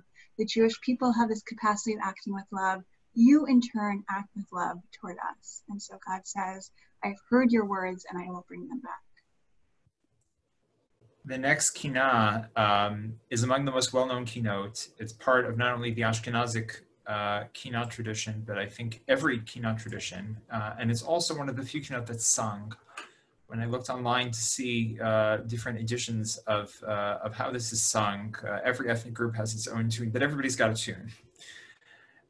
We don't know for sure who the author is, though I saw that at least one scholar identifies it as Rabbi Avraham ibn Ezra, the biblical scholar, who's one of the most famous biblical scholars that we from the Middle Ages. Also one of the great poets of the Middle Ages, whose songs we sing among on other occasions at the Shabbat table. You'll notice immediately that the Spanish style of poetry, and even the Hebrew, is a little different than we saw in Kalir. The words are easier to understand because they're more rooted in biblical Hebrew. The structure is not quite as intricate. And this is a kinah that lends itself to singing if in a very somber tune. Eshtuka debekirbi behaloti alibi betzeiti ami mitzrayim vekinim mahira leman azkira betzeiti mirushalayim az yashir Moshe shir lo yinashe B'tzeiti ami Mitzrayim, v'yikoneni Yirmiyav v'nahani b'tzeiti miYerushalayim. The structure of the Kinot is very simple. It contrasts a pair of images from the Exodus from Egypt with a pair of images from the Exodus from Jerusalem. And the images are often paired not only in terms of rhyme, but in such a way that you see the reversal of fortune. This pairing of the Exodus from Egypt and the Exodus from Jerusalem is one that's echoed in a number of midrashic traditions. And is really fairly straightforward and fairly obvious. From the pinnacle of God's intervention in history for our benefit, we come to the pinnacle of God's intervention for our detriment.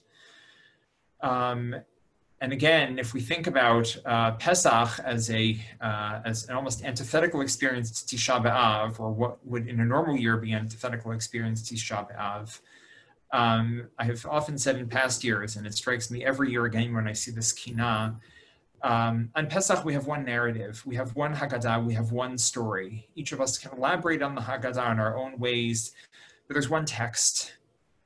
When we talk about the tragedies of Jewish history, every text stands on its own. There's no master narrative. There's no one way of telling the story. In victory, there is one narrative, and in defeat, every narrative stands on its own. Nothing will suffice in terms of a master narrative to capture the pain and sorrow and suffering of every generation of Jews and every Jewish community that has experienced this kind of hardship. Some of the imagery here is just worth noting. For example, in the fourth stanza, Dagan Shamayim u'mitzur mayim, in the wilderness, God provides us miraculously with food where there's no food. And then in the Exodus from Jerusalem, La'ana u'marim u'mayim u'marim, bitter grass and wormwood and bitter waters, where we had food in Jerusalem, and now all of a sudden there was none and we all went hungry. And again, Chagim v'Shabbatot, Muftim v'Otot, festivals and Sabbaths and signs and wonder, B'tzitim Mitzrayim, when I left Egypt, Tanit v'Evel Redof ha'Hevel, fasted, mourning, and vain pursuits when I left Jerusalem. The contrast, the very bitter contrast, of course, between the experience of the festival to mark a historical occasion and the experience of fasting. I do want to move on though, because time is running shorter than we expected, as usual, to what is always a highlight of the Kinot, and I think especially this year, a Kinot that speaks to our experience right now. This is, of course, written by Yehuda Halevi. It's among the most famous Kinot. It has essentially created an entire new genre of Kinot, the Kinot of longing. And following this Kinot in the standard Kinot, if you look, for example, on Sefaria, all the Kinot that followed this, all of them are copies of this. All of them are riffing on the themes and structure and images that Rabbi Yehuda Halevi generates in this Kinot. It essentially becomes an entire new subcategory of Kinot.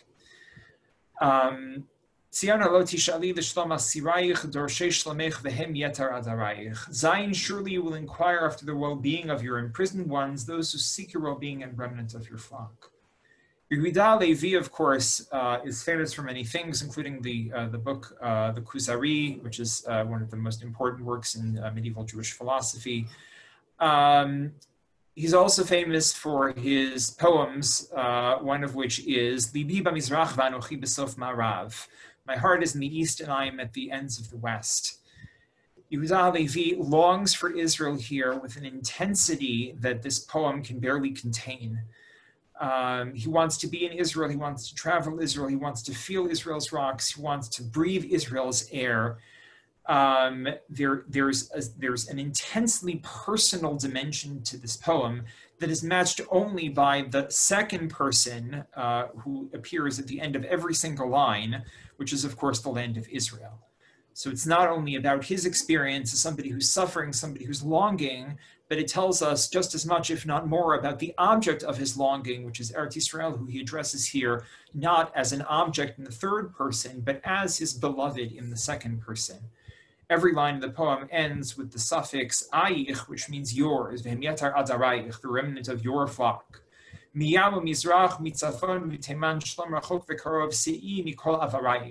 From west, east, north, and south, promote the well-being of the distant and close, of your distant and close from every direction. The translation doesn't always preserve that element. I'm not such a fan of this particular translation. There have, of course, been many translations, many copies, and many scholarly treatments of this, and I feel bad that in the time that we have to look at this, we're not really going to do it justice. But it's so important as a poem, not only as a Kinot Tisha B'Av, that it has had significant impact even on modern Hebrew. If you read through it on your own, you will notice, of course, the line that Naomi Shemer picked from here for her song Yerushalayim Shel Zahav, where Yehuda Halevi says, and of course now I'm not going to be able to find it, where he says, yeah,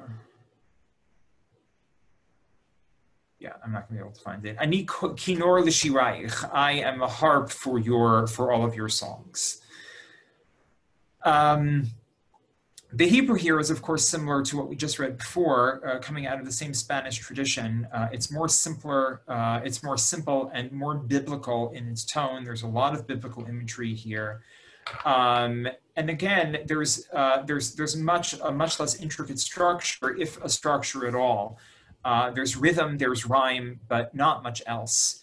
The kind of images tumbling out of Yehuda Halevi's mouth, one after the other, creates a sense of stream of consciousness, which is really the point, because what Yehuda Halevi is guiding us on here is a mental journey, a kind of dream journey from Spain, where he lives most of his life, to the land of Israel, where eventually he travels and ends his life.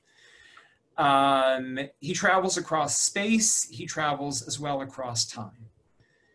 Beginning, of course, with the verse that we saw, across space, miyam mizrach mitzafon miteiman, you should look after those who seek you, your flocks in all four directions. And then later on in the poem, he says, Mi tineni mishortet b'makomot asher niglu Elohim l'chozayich v'tzirayich, mi asadi chnafayim be'archik nidod anid vitrei levavi bein b'tarayich.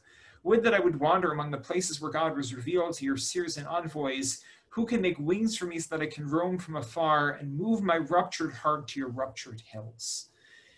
And then moving on later in a slightly more realistic tone. I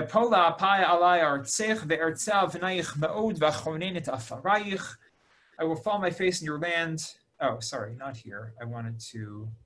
Yeah, he travels all around. I will fall my face in your land and treasure your stones and cherish your soil. He travels to Hebron, to the graves of the forefathers and foremothers. You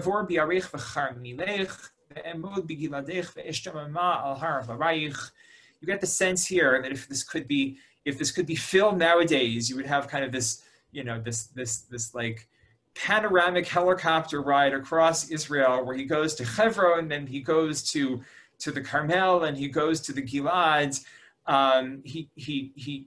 He's interested in every part of Israel, its holy places, its grave sites, its natural wonders. He's in awe of it all. And then he continues on in imagery that is a little different, but has the same wondrous tone. It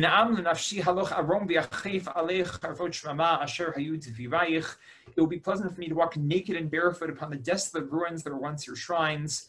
In the place of your ark, now buried, in the place of your cherubs who once dwelled in your innermost chambers. So he loves Eretz Yisrael, but which Eretz Yisrael does he love? Does he love the Eretz Yisrael of the present, of the past, of the future? Aside from the dimension of space, which is telescoped here as he speaks from Spain about the wonders of Eretz Yisrael and all of Eretz Yisrael at once, there's really a sense that time is telescoped here as well. He merges past, present, and future all into this one jumbled narrative, where on the one hand, here he is in the land of Israel, or imagining himself in the land of Israel, but he's really in the past, and he's in the present, but he's also living in the glorious past that is no longer. The past where God's presence was felt, where God's Shekhinah, his divine presence, was a reality, and now there's nothing left. And therefore, as he walks in Israel, as much as he loves Israel, he's walking naked and barefoot, because he's in mourning, because Israel is so desolate, and therefore he is so desolate. The merging of past, present, and future here is really very striking in a number of different parts of the poem, only a few of which we'll have a chance to see. For example, towards the end of the poem, Zion Kalilat Yofi Ahava V'chein Tikshiri Me'az, Zion perfectly beautiful with love and grace. You were bound long ago. Ubach niksharu nafshot chaverayich, and bound to you are the souls of your comrades. So we have an image of Israel as beautiful, as magnificent.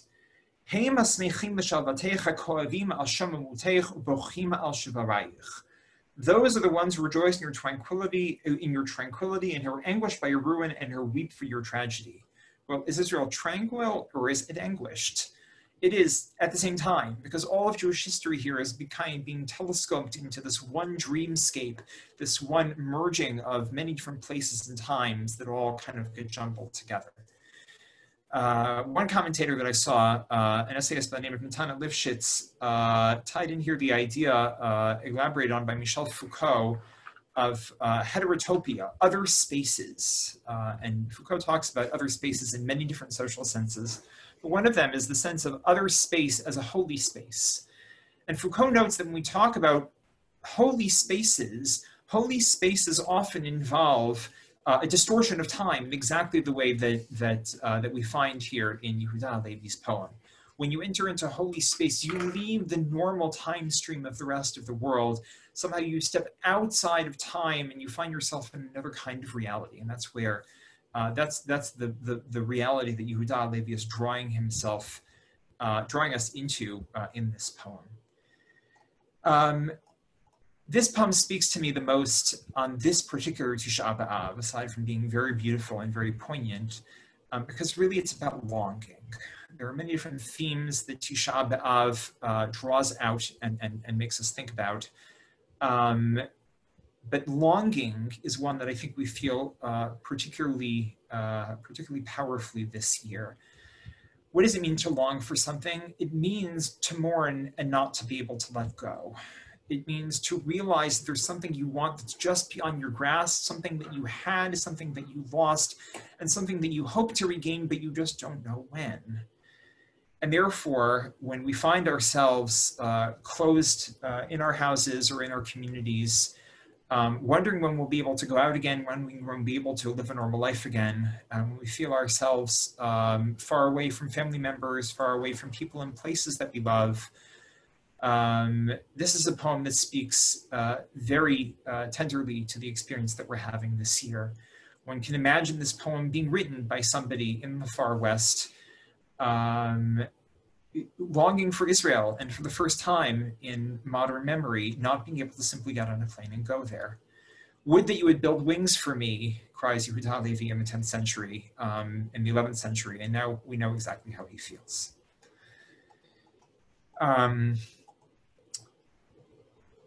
The next Kinot, as we move towards the end of our discussion of Kinot, is another one of my favorites. Again, not because it's less tragic. In fact, I think it's in many ways more tragic and more raw than Yehuda Halevi, but because it builds on the tradition of Kinot that Rabbi Yehuda Halevi establishes in a very creative way, and in a very different way than all the other Kinot we've read.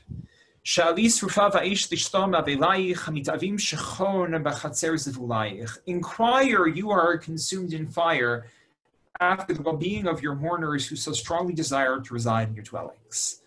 Like Yehuda Halevi, Rabbi Yehuda Halevi, this Kinot, which this Mikonaim, this author who we'll identify in a minute, is speaking to an inanimate object in the second person and saying, won't you inquire about those who love you and those who desire you? But the inanimate object here is not the land of Israel, but rather she who has been consumed in fire, namely the Talmud.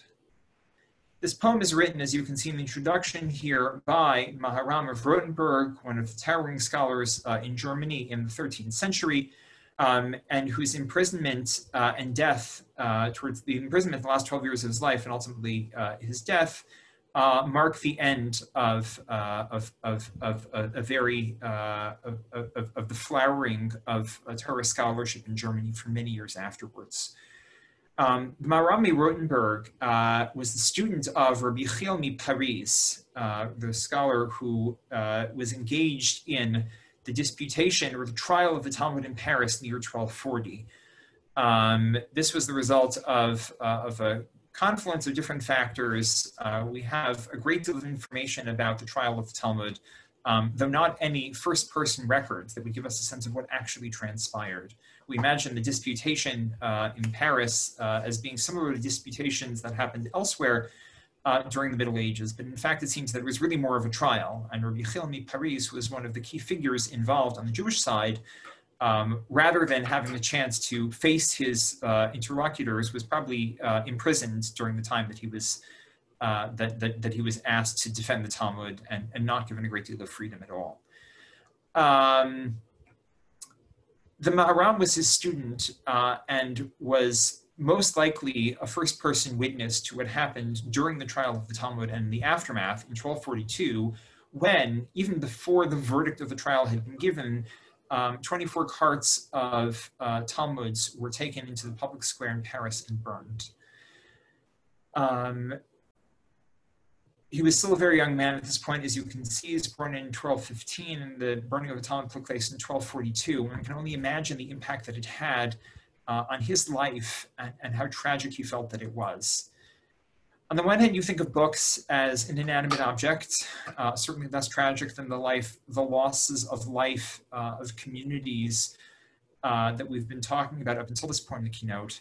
And yet, if you've ever been a scholar, if you're looking for one girsa, one variant, textual variant that would help you solve a particularly knotty problem in a Talmudic sugya, if you've ever been somebody who doesn't have access to a Talmud, that you understand what the loss of a book is.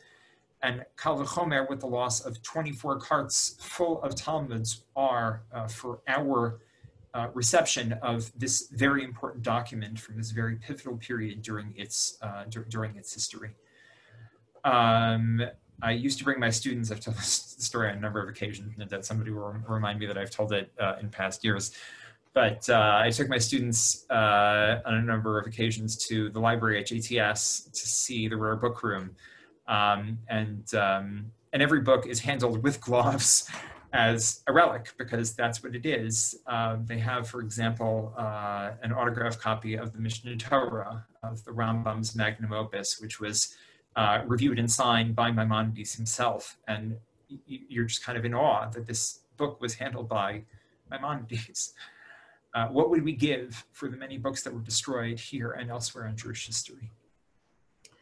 The Maharam writes this Kinah to the Talmud and speaks to it in the second person.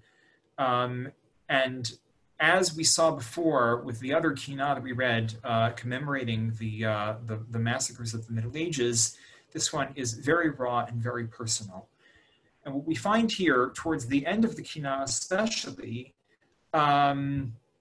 is a sense of loss about the tradition that's being lost, not only the object of the Talmud itself, the book of the Talmud, and its abuse at the hands of the Christians the Christian authorities who burned them, but also the loss of the voices that have been lost to tradition when these books have been destroyed.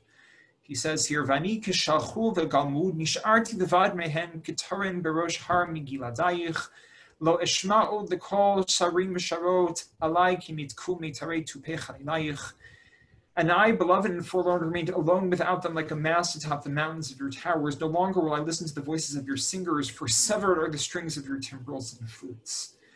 There's a sense here that the Maharam feels that he's been cut off from a tradition and that tradition has been forever lost to history.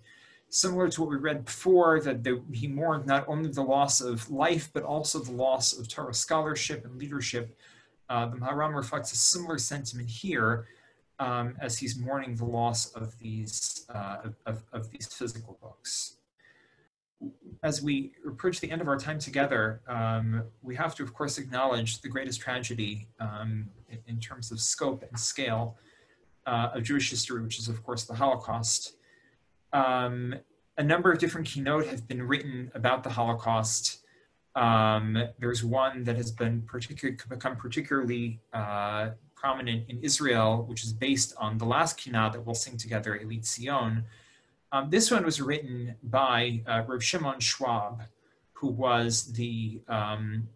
himself was from Germany and emigrated to the United States with his community in the early 20th century. This is, of course, the German community in Washington Heights. So Shimon Schwab was again engaged in an act of personal mourning when he penned this Kinah. Hazocher mazkirav dor dor ukdoshav meit asher az becharatnu yizkor deraon shel dor acharon oya mehaya lanu shtufei mabudam shmasru nafshotam kol shkuei im ke'abacha yifkedeim Elohim be'artot ha'chaim v'adei ad zichram livracha. He uses, of course, a lot of the imagery that we've seen in other Kinot, a similar structure, albeit one that I think is more typical, not of the Kinot, but of the Slichot that we'll start reading in a number of weeks. It's hard to say how a Kinah should be judged when we are still so close to the time of the tragedy. Writing poetry, I think, benefits from a certain degree of historical distance, which of course we do not have the benefit of. And it's hard to know, even as we have so many testaments to and memorials to the Holocaust, poetry is one that I think is still waiting to be written, even though we have a number of Kinot that do the job as well as we can. He too, of course, mourns not only the terrible, terrible loss of life, but also the loss of Torah, the loss of Torah scholarship. Ve'al sarei Torah machzikim sara ve'al pirchei ha'kehuna hatzirim ve'al chovshei midrashot marim marot tinokot beit Rabbanit Karim. For the prince of Torah, pillars of tradition, the flower of priestly youth, the scholars, the teachers, men and women, for the precious young in the houses of study. I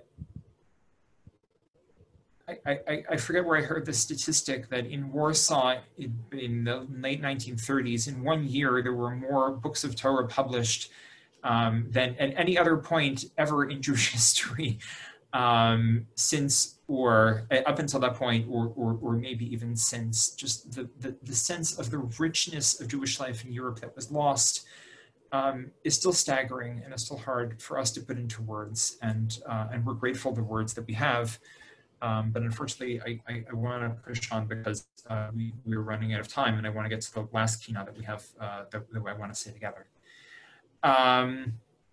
The last Kinah, which ends the recitation of Kinot in, again, I think all Kinot traditions, is Elit Zion. And maybe we'll sing together a few verses because this one is always sung. And the tune is a tune that's fairly well known and sung all over. Elit Zion is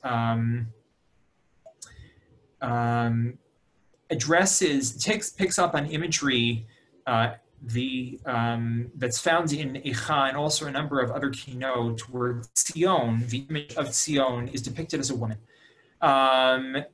And the feminine imagery here is refracted in an interesting way.